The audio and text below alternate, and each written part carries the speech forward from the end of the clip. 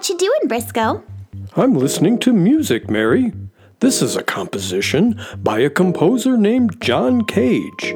But I don't hear anything. That's because when the composer, John Cage, wrote this piece, he gave the performer the instruction to sit at the piano for 4 minutes and 33 seconds and not play anything.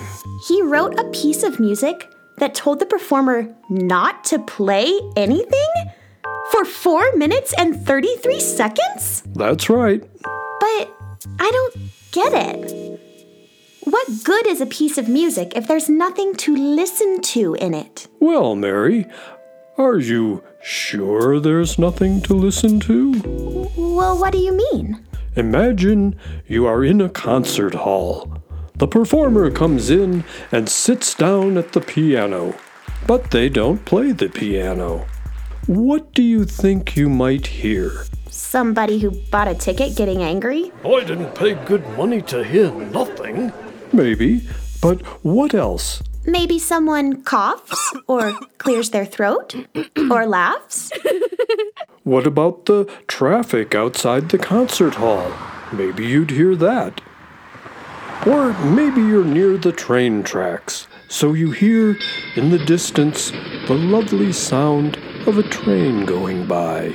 Maybe the concert hall's in the country, and I hear birds singing through an open window. Maybe there's a church nearby, and you hear the sound of the church bell.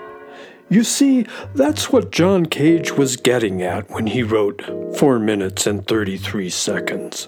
He wanted to show people that even without music, the world is full of interesting sounds to listen to. Sure, some people got mad that the performer didn't play anything, or they thought it was just a joke. But the fact is, John Cage wrote a lot of music that helped people appreciate sounds they never paid any attention to before. I don't know, Briscoe. I have to think about that. Good, because thinking is something John Cage really liked for people to do. He liked people to think about what music really is. So, something like 4 minutes and 33 seconds was written to encourage people to listen and think. Right. And isn't that a very good thing for a piece of music to do?